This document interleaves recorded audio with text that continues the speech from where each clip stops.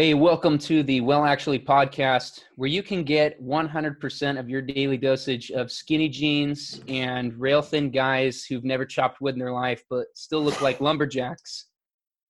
Do you know axe throwing's a thing? Okay, so this is a true story, and I was not planning on opening with this, but you brought it up. So there's a place. Wait, Matt, you told me about this. There's a place in Fresno. Kid you not, it's an axe throwing place. Yeah, bro, and that's like a huge thing in Minneapolis. Okay, but wait for it. This is the name: Bad Axe. Yeah. Oh my goodness! If you couldn't guess already, we are going to be jiving a little bit about hipster culture and kind of the ha-has with hipster culture.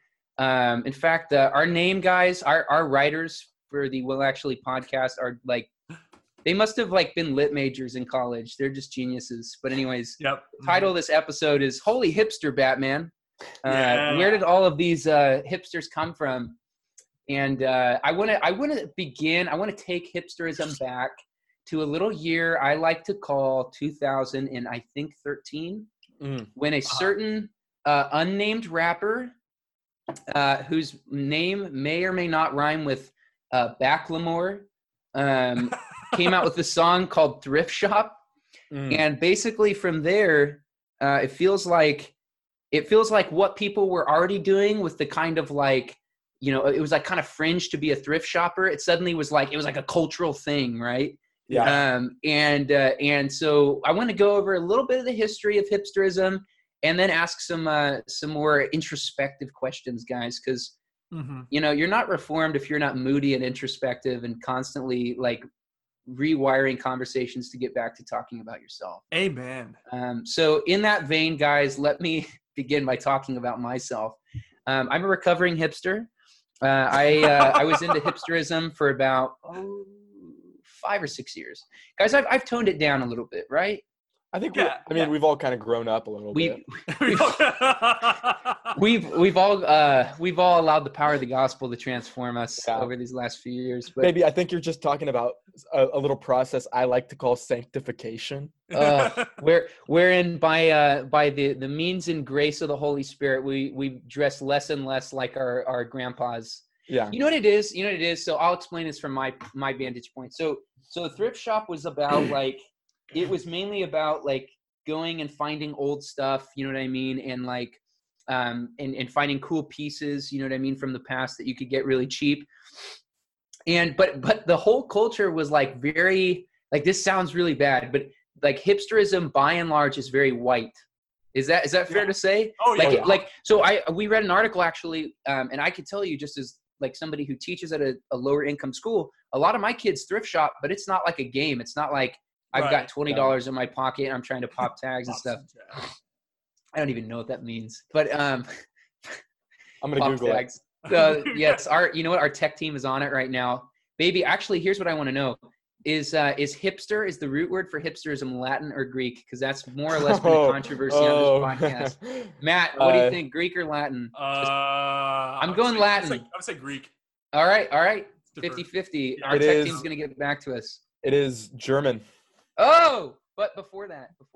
No, it's Germanic tribes, man. Germanic tribes were popping tags long before all of us. Pop tag. I googled pop tags and the Macklemore song just came up. So, Urban Dictionary says you can keep talking. Actually, go for it. I got the Urban Dictionary right here. When a cool dude goes shopping, the removal of the tags is a remarkable event. The whole shopping experience can be summarized by this defining moment. Literally, popping tags is removing tags, typically after purchasing. But in a broader sense, this phrase encompasses going shopping. It's stealing if you take them off before you bought it. You're trying to walk out with something. That's awesome. Shout out to our friends at the Fresno Rescue Mission Thrift Store. They're longtime friends of the podcast. They're kind of like they're us. Sponsors of the week. They're really the movers and shakers of the Fresno area, like us, you guys. We're very similar in that way. Yeah. But if you pop a tag before you buy something there, they will take the item and not allow you to buy it. Yeah. They're hardcore. So it's a very affluent kind of white thing to do for fun. Whereas like a lot of my students who are more like low income, like they have to thrift shop. They literally can't, like they don't have as much money. And so for me, like hipsterism started out as kind of this gimmicky thing where it was like, oh, I found the cutest thing. You know what I mean? Or like, oh dude, I found this old school flannel. It's like this material and whatnot.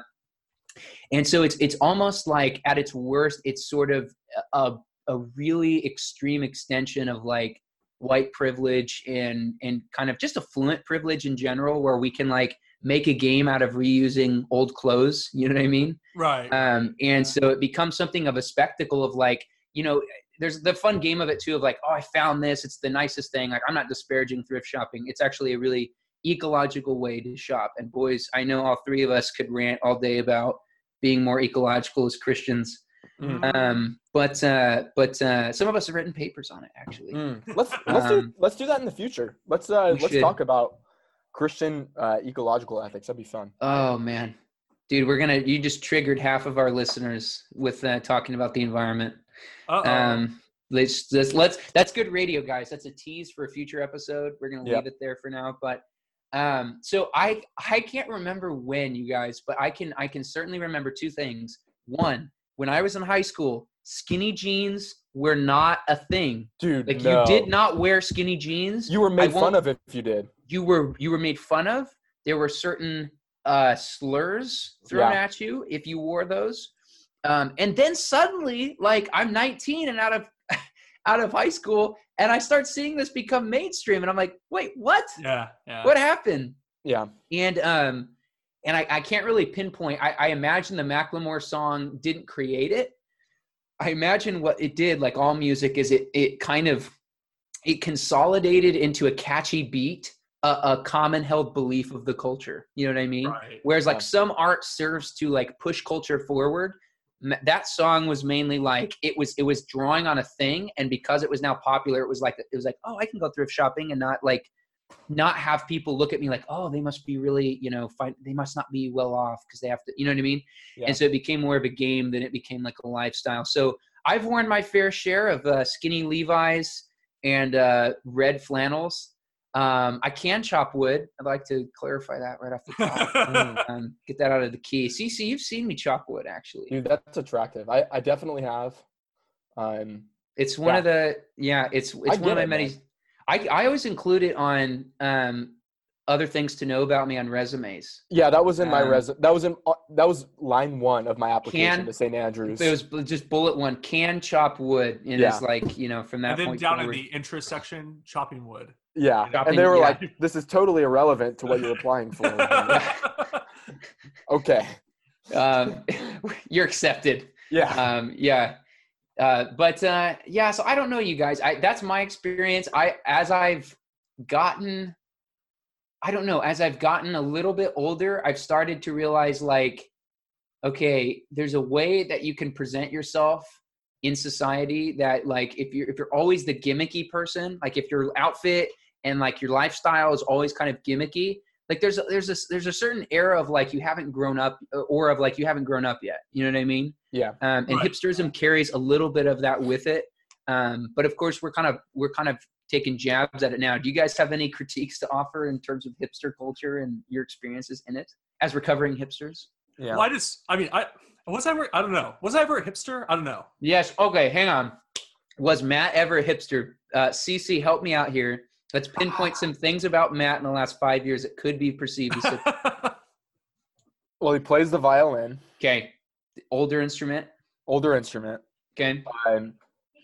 He likes finer things. He likes to smoke nice cigars. Okay. Here we go. Matt, have you ever drank a domestic beer?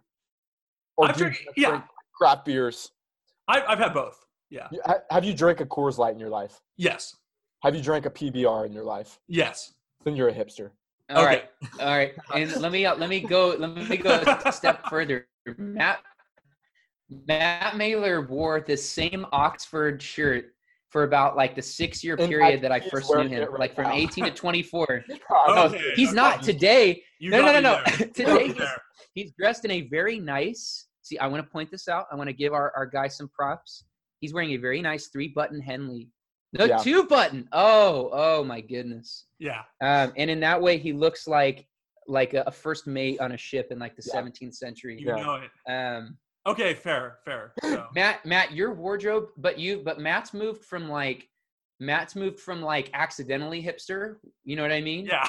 And now Matt's just dresses cool now. You know what I mean? Like it's just like that's how he is. That he's a Henley wearing.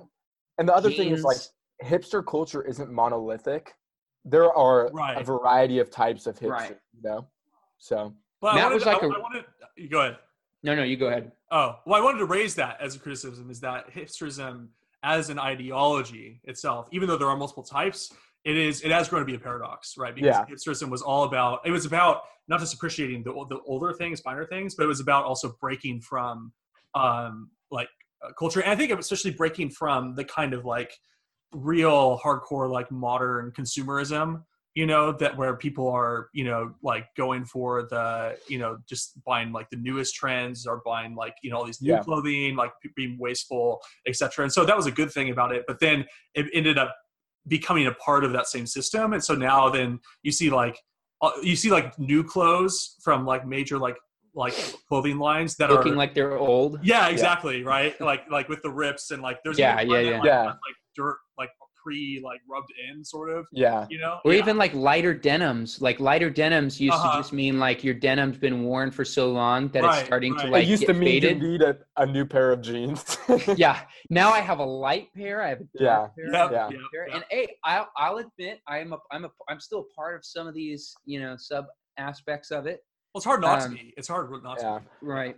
Well, because if you want to like dress in a presentable way, you have to buy clothes, and the clothing market is catering towards a certain style, which is, you know, hipster-ish. So I don't know. See, Matt, let's talk about Cece. Cece, any ways you've been a hipster in the last 6 to 5 years? I got into hardcore into the coffee scene, so okay, we could talk about coffee for sure. So let's play a game called You Might Be a Hipster If. I'll drop the first one. You might be a hipster if give me one, guys. If you wear suspenders. Oh my goodness. Oh my god. Okay, so we could talk about the number of weddings on our Instagram feeds, because guys, as people have heard, you know, ad nauseum in the past on this program, we are Instagram sensations. So of our thousands of followers, we come across a lot of suspender wearing dudes on their wedding days. When did that become a thing? Like, I feel like again, suspenders, that was not cool. Like, Dude, you know what I was just thinking about? Like, think about growing up until, well, for me, it was through high school, so I'm sure it was for you guys too, but like, everybody kind of dressed the same. Like everybody in elementary school had that, you know, American flag Old Navy t-shirt. Tommy Hilfiger. Yeah. Like, in middle school, everyone wore Hollister or Abercrombie. You know, Aeropostale. But now, like, it would be so unusual to see two people wearing the same thing. I don't know. I haven't been in high school in a while, but just in the world that I'm in right now, like, do you ever see two people, like, you know, wearing the same, unless it's not like a sporting event or. So here's a fascinating question. So we'll come back to coffee in a second, and we'll do more. It might be hipster ifs, but guys, I have seen that, and you know what it is? It's unilaterally always dads. It's dads who shop at Costco. No, I kid you not. It's dads who shop at Costco and both see the same shirt and go, "Oh, that's a sweet shirt. I should get that." Sick Tommy Bahama shirt. No, right? it's like a Kirkland with like a busy pattern like shirt for work. And so I kid you not, this last week I had two coworkers who are both relatively around the same age walk past each other and go, "Hey, cool shirt, man. Oh yeah, I got it at Costco." It's just at this moment where I was like, oh my gosh, like. Lord help me never be that person. I know. No, I'm just kidding. Dude, I endeavor to buy any clothing piece for the rest of my life from Costco and to eventually move into that. Oh, man. Should we make a pact that we're only going to buy clothes from Costco from now on? I mean, pop tags in bulk. My wife just wisely reminded me that we don't even have a Costco card. So yeah. I'm out of my own pact. Sorry. Oh, dude, can you even be a hipster if you don't have a Costco card? Yeah, baby. No. Whole Foods and Target. That's where we buy everything. You guys buy the what's Target's healthy Trader brand? Joe's. Oh, Trader Joe's. Yeah. Dude, I'm loving the live audience today. I know the live audience right there. We buy everything from Williams-Sonoma. So. Oh, of course. Why would you not? Well, we're loaded. That's why we do. We're loaded. So, let's talk about cliche jobs that hipsters work, guys. Let's just shout one out. At least one person on this podcast has worked in specialty coffee, and at least one person on this. I have two. Is that true? Yeah, man. Dude, that's right. Yeah. And you're married. Does that make me a hipster? And no, my point was you're married to somebody who worked in specialty. Yes, those dang hipsters are taking over marriage, man. They're like, no, it's the hipster, because again, like hipsterism reprioritizing the old. It's like, remember when people used to get married? Dude, we should do that. That would be sweet, like, oh man, that's its own interesting thing. Yeah. But I was gonna say you were married to a coffee hipster. Yep. We've got about 5 different ways to make coffee in our kitchen. So that's pretty hipster, right? You guys have an espresso machine? We have like a manual espresso, like a stovetop espresso. Oh my goodness. We've got a Chemex. We've got a French press. Whoa. We've got a V60, and we've got a coffee drip, like a drip, whatever. Like a Mr. Cafe? Yeah. Yep. I think ours is Black & Decker, but. Whoa. Yeah. Oh yeah, Williams-Sonoma. Yeah. We forgot. Yeah. Guys, we've kind of poked a little bit of ha-ha at hipsterism. Some positive aspects of it, and we kind of talked about this. We talked about ecology, like trying to care for the environment, trying to study the ways in which we're harming the environment through excess, and trying to reprioritize using old things. In fact, I think a lot of companies will say, or a lot of bloggers will say, like, hey, instead of buying like new clothes with better materials, go buy like old clothes that have already been produced and use those. And so in that way, hipsterism's kind of big. Is there something else in there about like trying to be authentic and like deliberately not trying to care about like what society is trying to push on you? I think a bit of that, yeah. But I think like we noted, it turned in on itself though. Yeah, because like being authentic is now a popular thing to do in hipster culture, right? Yeah. Like expressing yourself as an individual that's what everybody's trying to do. So in that way, it's not really... dude, you want to know who warned us about this? A great philosopher by the name of Syndrome. I don't know if you guys have ever heard of this guy. If everyone becomes super... Nobody is. Oh my goodness, dude! He was trying to warn us. Yeah. Wow. That's deep, man. Wow. That's deep. Yeah. If everybody becomes hipster, then it's like, are the guys now at work who are buying the Costco shirts? Are they the new hipsters? Because now they're like they're not thinking about it. You know what I mean? They're just there's your inception moment. Yeah. Wow. They no longer care about what society thinks, so they're just like buying stuff because it's like, oh, it's practical, it's good, it looks nice, you know what I mean? Yeah. So here's a couple good things about hipster culture. I think like the movement towards shopping, for groceries that are produced in a way that's better for the environment, or buying fair trade coffee, organically grown food. I think fair trade. Those are all good things. And on top of that, like striving to make good quality coffee and craft beer. Right. Of course, that's a good thing. I was going to say too, like, yeah, it seems like what also has followed hipsterism in a really positive way is, yeah, like you said, the emphasis on craft and equity in business. Yeah. So a lot of it's like, you know, people can critique it all day, but it's like there is a difference in how a company, you know, we won't name any names, but a certain green and white logoed coffee, little startup mom and pop coffee joint. With a mermaid as their logo.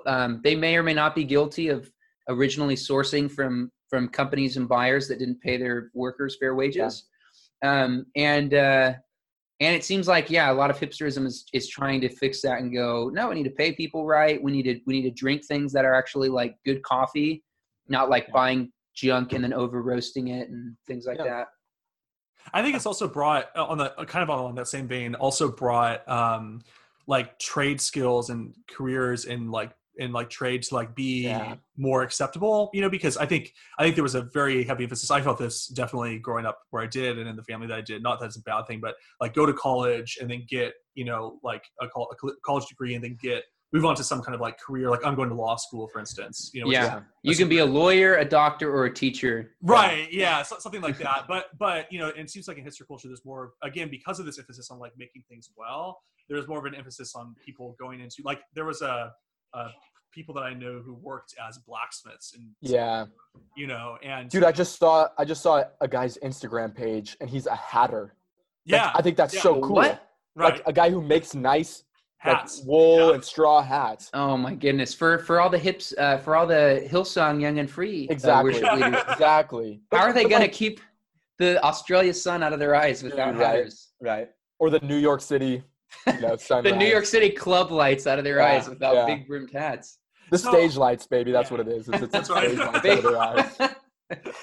So there's that, and then also along with that, not just trade skills, but also local. You know, so not having focus on local.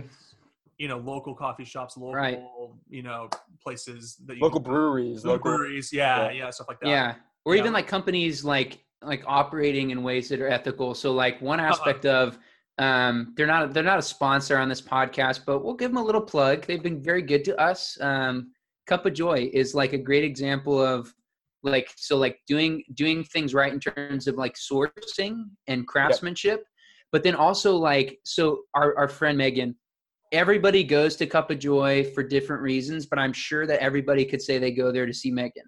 And part of the thing with that is like Megan's not just like the cashier girl. She's like the person you go and see on Saturday mornings, because there's like a feeling of authenticity. Like, I know Megan will be there. I know her and Carson will care about my order being right. Yep. I know they're going to like make me feel good for going, you know what I mean? Right, Whereas like in the kind of the more industrious side of like businesses, it's like, no, get customers in and out, move them very quickly. Whereas like with somebody like a Megan and a Cup of Joy, it's like, no, I'm going to talk to you for a minute at the register because I know that's what keeps you coming back. Yeah. Right. Businesses actually care about people and don't just treat them as profit. Right. Like, we're not going to keep somebody only because they're profitable for a company. We're also going to keep somebody because like they're a really good person to have. Yeah. And we like that aspect of it. You know what I mean? Yeah.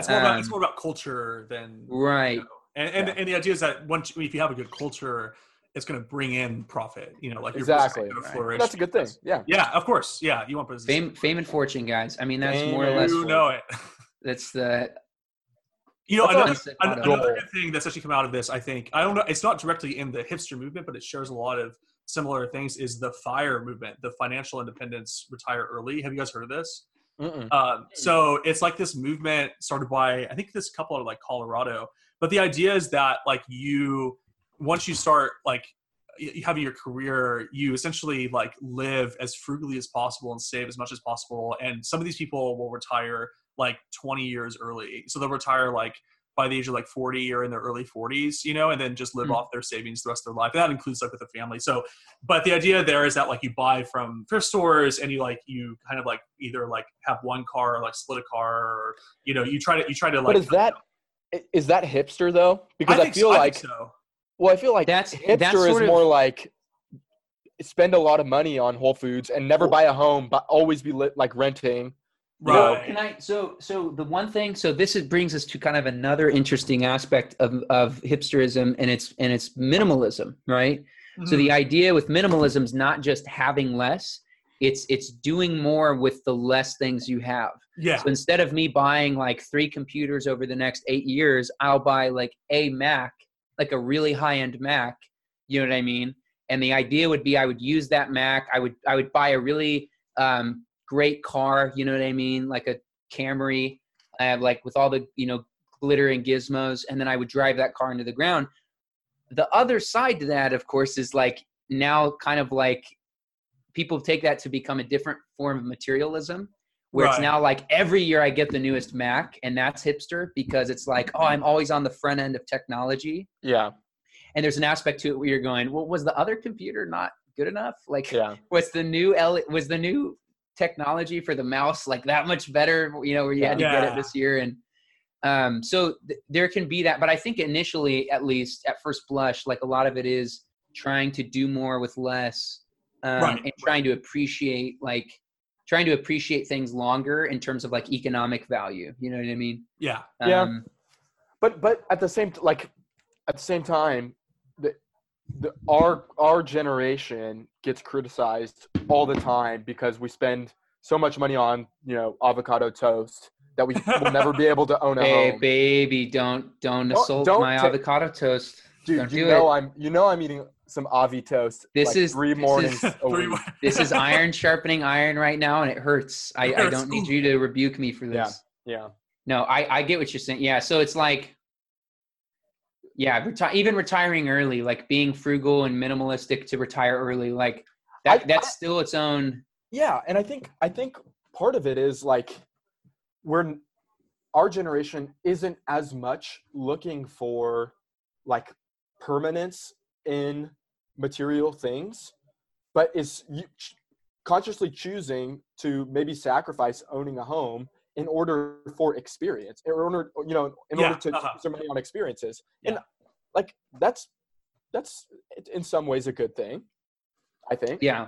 I don't think that's one of those things where you can evaluate and say like, yeah, it's completely wrong, completely right. Yeah, like, exactly. There are trade-offs. For sure. Well, even with people buying homes, like, so now I'll say this for myself. Maybe this is where I'm still a little hipster, and maybe no one's like this, but when I look at buying a house, like the idea of like going to a housing development where there's like 50 tract homes and there's like 3 variations on all 50 tract homes, you know what I mean? And kind of the idea of being like, this is the layout. Everybody's got a 3-car garage and like a you know, white picket fence. Like, it seems like part of it too is going like, no, let's go buy an older home and like fix it up and Chip and Joanna the whole thing. And part of that is that the world is just rapidly becoming more and more urban. Each month, 5 million people are moving to urban environments out of, you know, suburban. And it's projected that last time I heard, like, it's projected that in our lifetime in America, 90% of the population will live in like a city. Yeah. I think it's by 2050. Is it by 2050? Yeah. In America, it's already 80%. Yeah. So there's going to be, so we can't keep moving out and expanding. We're going to have to go back to old areas, old stuff, and we're going to have to find ways to kind of reclaim those things and beautify and things like that. The problem though that comes with that though is maybe we're getting too far off topic, but I don't know, is the gentrification, right? Thank you. Like, I was actually just gonna So I think that's part of hipster culture. I think we should address that. So so isn't that, but that's exactly where we started, right? Like, I have students who are a lot of times, okay, I'm not saying this is always the case, but a lot of times they're not white affluent students. A lot of times they're very low economic situations. They come from low economic situations and they're not white predominantly. Yeah. And so a lot of the stuff that comes with that is like, again, this is like where they live and how they shop and where they eat. These are not things where it's like a game. It's like, this is cool. How I have to actually, it's not cool. In fact, from their perspective, a lot of times it's not cool at all. Yeah. And whereas you have like the kid on the north end of Fresno, kind of like all 3 of us at various points, where it's like, oh, I can't wait to go, you know, move in an urban setting and, you know, get an old brick house, you know, and it's like, dude, that's like, and so I'm at Manchester Mall right now. And the fascinating thing has been to see as they're revitalizing the mall. I joked with a coworker of mine who's not white when they were putting up shiplap. They were putting up like wood looking things on the outside and making it like these like kind of muted neutral colors. And cause it was, you know, formerly orange and concrete looking. and he's like, what are they doing? And I'm like, dude, what do you think they're doing? They're sending a very clear signal to like white people, like, hey, look how fun our mall is. But again, when you start turning up the housing market in an area because everything's starting to get built up and you put in new businesses, the question is, are we revitalizing something, which is what hipsterism's kind of like at its base supposed to do? Or are we sort of like gentrifying and making something like only accessible? Need that. Yeah, exactly. Yeah. Are you taking away houses, schooling options, clothing, and all these kinds of things from people who legitimately, based on where they're at economically more than anything else, like they need that. And now it's becoming kind of like a game of like, let's go buy a nice house, flip it, and drive up the housing costs of everything in the neighborhood. Because when you live in South Fresno, or further south than we all grew up, and the grocery store that you always shopped at closes down, and a Trader Joe's or a Whole Foods comes in, right? Your grocery budget it skyrockets, and that puts a huge burden on a lot of people, and that's because of affluent people moving into these neighborhoods and quote unquote revitalizing them. Yeah. So it seems like the good parts about it are like reclamation of old things, trying to be more conscious of spending, trying to be more conscious of, what we're consuming and whatnot. The bad parts of it can become when you start treating revitalization like it's something fun, like it's a novelty thing. And I think novelty is the biggest. Or like you're doing something that doesn't have effects on other people. Like being like uninformed consumer is dangerous. Right. And when one of the driving values isn't inclusion, so like exactly. So like we're going to go into this place because we like the building, like all these minorities and poor people that live here, we don't really care about what happens to them necessarily, or even doing things, even like saying like, oh man, we really want Manchester Mall to be nicer, and it's like, why do you want it to be nicer? Oh, I'd like to shop there. And it's like, well, people already shop there. You know what I mean? There may be different, you may not appreciate some of the shops that are in there, but there are people who do. And so you also can't like flip it and go, and take your culture and we're going to transition into our next aspect to this, but you can't take your culture and say, my culture is the good culture. Everyone else should embrace this. Exactly. It's not unless this thing caters to what I want. It's right. Look how bad this area is. It doesn't cater to exactly what I want. And there actually may be some truth to like high crime rates, businesses that put out food that's, highly saturated with fat and not healthy. Right. But then it's like, why aren't we fighting as much for like even politically and things like that for like subsidizing vegetables, you know what I mean? An article we make our kids read. Why do we ask for subsidies on other things but not like healthy food? You know what I mean? I took a graduate seminar last semester on the like philosophy, environmental ethics. But one of the big issues is what are called urban food deserts. So like these are places where there's literally not a supermarket within 1 or 2 miles of people's homes. And it usually happens in poor places. And so all they have access to are like corner stores, and they don't have any access to like fresh fruits, vegetables, stuff like that. And it's pretty bad. And one of the solutions is, well, let's put it in a high, supermarket, but then they can't afford it. Yep. So in the neighborhood we're living in right now, and it's south of Minneapolis, and it's a lower income neighborhood, and we have to go outside of our neighborhood to go to a grocery store. But there's a lot of corner stores and and just like 50 fast food joints, you know what I mean? They're selling like dollar menu items, but those dollar menu items are horrible. You know what I mean? People don't have the time to go out to the supermarket because they have 3 kids and they work 2 jobs and they have to take the bus, and they have to and guys, that sort of is an interesting transition into our third topic, which is when the sad reality of when Christianity can become a form of hipsterism.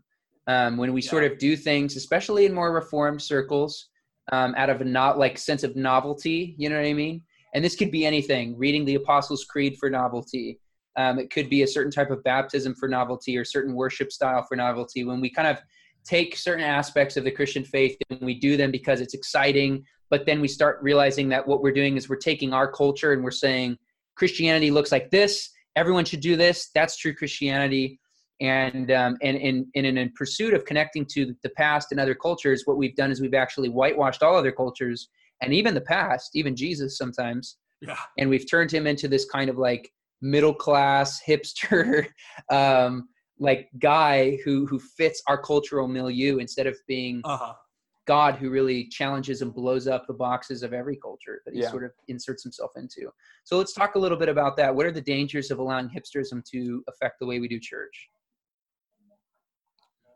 I mean, I think in general, like what it does, I think, which is bad, is it takes a like secular phenomenon like hipsterism, and then it appropriates like the church to that, so as opposed to like the church like just appropriating some aspects of like hipsterism. So like, a church like serving coffee, or something like that, and serving like, ethically sourced, good coffee, not just like Folgers, whole grain donuts. Yeah. Something like that or whatever. Like that seems like fine. But when you start taking the ideas behind hipsterism and you put that behind your like faith, and so now like to be an authentic Christian, it's like, it's about the newest, whatever worship songs are coming out, or it's about, so it could be about that. It could also be taking something that's old, right? But then not having like an appreciable understanding for it. Right. And I don't have any examples of that off the top of my head, but maybe you guys do. Well, I think part of it, or one example would be like the large number of young evangelicals that are moving to, Anglicanism or Roman Catholicism or Eastern Orthodox traditions, because they want more a greater sense of historic depth and which, like we talked about, even with like just hipster clothing, like these aren't bad things, you know what I mean? Like wanting to be connected to the history of the church, but when it sort of becomes a sense of like, I'm doing this because it's cool, or I'm doing this because I'm always on the newest thing, you know what I mean? Even something like hymns. Can't remember how long ago, but the Gospel Coalition talked about like using hymns in a church where a lot of your congregants haven't like graduated high school, for example. And a lot of like old hymn language is difficult for most like English speakers to understand, and like college graduates and like people who've gone through and taken really advanced English classes. And so to play even something like hymns in a church where you don't go into the explanation of like, what does this word mean? What's this aspect of salvation? And just sort of using it because it's like, well, that's what the church has always done. You know what I mean? Get behind it.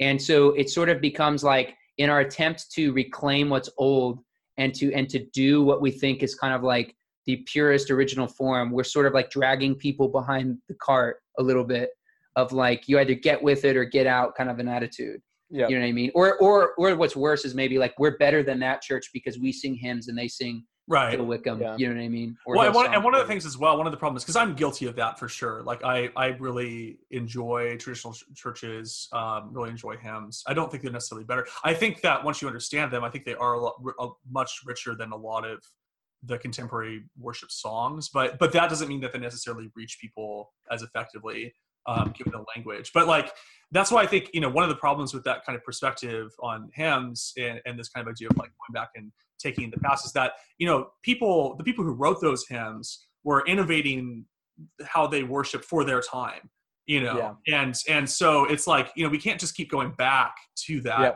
Yeah. We need people who are doing that now. Yes. Right. And I'm not saying people aren't doing that. And there are Christian artists out there and doing that and doing it well, and some that aren't doing it so well. Right. But also I also really appreciate, crossovers where people will take hymns and then, like rewrite the language so it's faithful to the original text, but more understandable for people, and then put it into a modern like musical kind of like style, so that it's easier to sing for people. Like that's great, but I think there's also this issue where like we get stuck. We have to kind of like take the past, right? And we can't let go of the past. Or we shouldn't, as Christians. G.K. Chesterton, who's a influential Christian thinker, he has this nice term called the democracy of the dead. So like just because, those who come before us in the church have died doesn't mean they've like lost their voice. The fact that they chose to sing these things, to do these things, etc., should have an influence on us. It doesn't have to decide what we do, but we should take that into consideration. But then we also have to go forward and produce our new kind of, we're getting back to art here, but new works of music and art and, styles of worship that honor the past, but also are appropriate for our current climate. Yep. let's talk about maybe to close kind of some ways in which, and I think we've all felt this. There's the aspect of hipsterism, or just kind of that entire movement of wanting a sense of authenticity, right?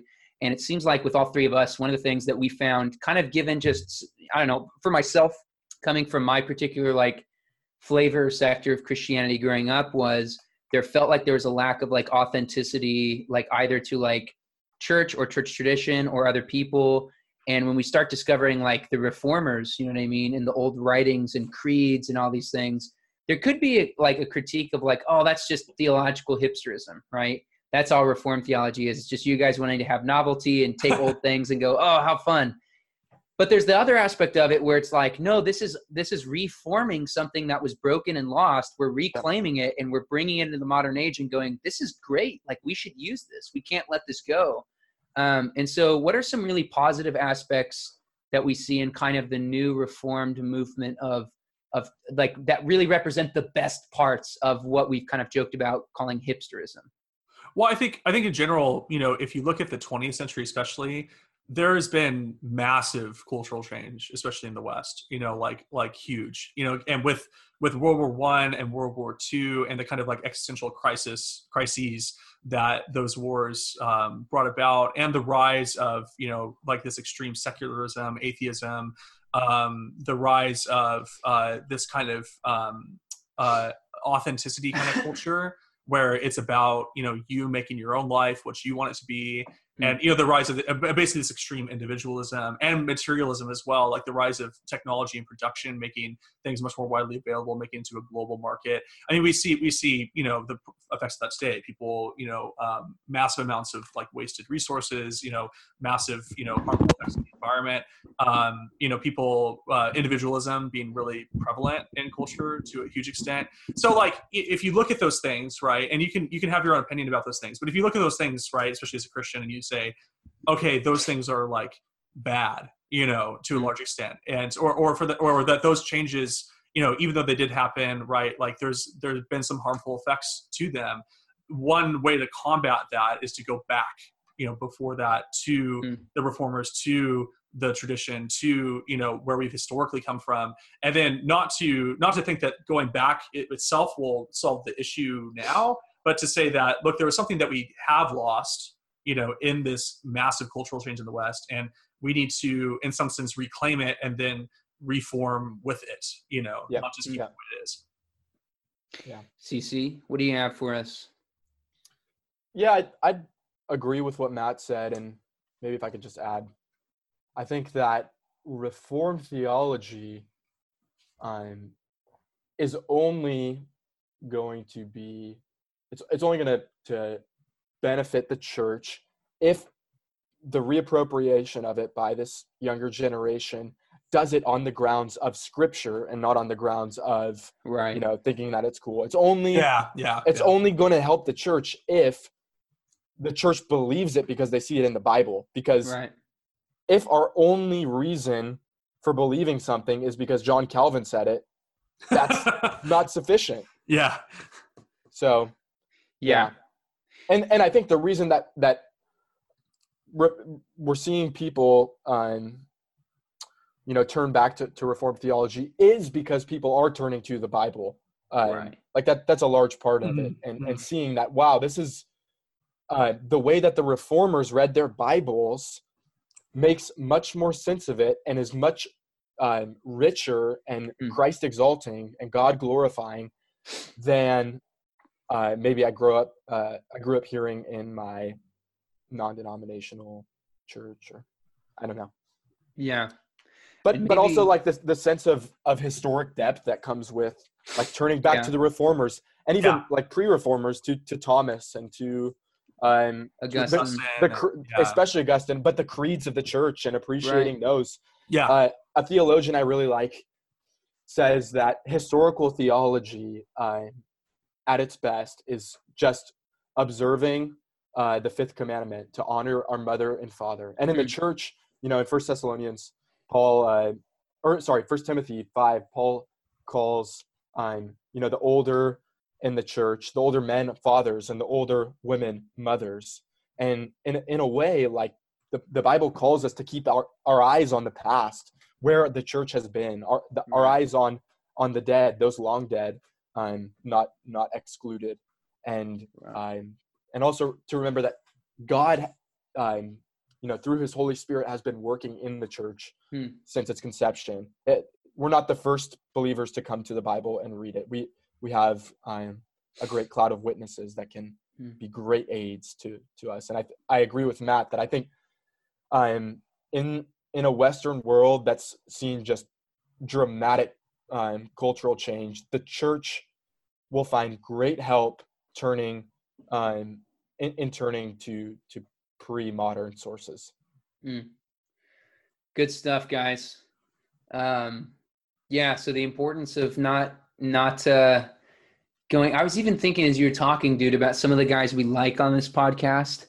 I just think of a guy like John Piper. You know what I mean? He's this like balding, short, Southern guy who wears like a beige jacket that looks like he did get it thrifting. Dude, he's in no way cool. He's in no way. So that's the thing. Part of me is like, in no way is he cool culturally, or certainly not by hipster standards, right? Yeah. But because he's like this authentic guy, like, I love the Bible, I love God, I want you to feel the same way about God that I do. I want you to see these same truths in the scripture and have this big of a God. It's like that it's like we want that. It's like, where do we find that? You know what I mean? And so we kind of do what you guys said, which is we look to the past, not to try something else out, but to go, something feels broken. There's some dissonance in my faith. What's going on? Are we the only generation who's wrestled with the idea of God's sovereignty over all things in a world full of suffering? No, Augustine was working that out as the city he died in was being sacked. You know what I mean? All these things. So like stuff like that is accessible to us. And that's one of the benefits of creeds. And guys, maybe this is a good segue for us in a future episode to talk about why we love creeds and let's do it next episode. Yeah. You know what? Next episode. Wow. That's how authentic the process is on the Well Actually podcast. Boom, there it is. We speak it and there it is. It's happening. Guys, it's been a joy getting back in the proverbial studio with you guys. I've missed this. We didn't do a May 4th episode. Let's just very Happy quickly. Cinco de Mayo. Yeah. Oh wait, there's something important happening today. Yeah. Wait, the world's bigger than America. Yeah. Oh man. Whoa. Mind blown. Wow. Well, we hope our listeners have been I don't know, man. We love getting to talk about these things because these are things we actually care about and think about. And these are good things to think about, especially for younger people, but also for older people. And that's why we love discussing them. So good stuff, guys. Next episode, Confessions and Creeds. Why do we love them? And why should we remember them? And until next time, we would like to say blessings.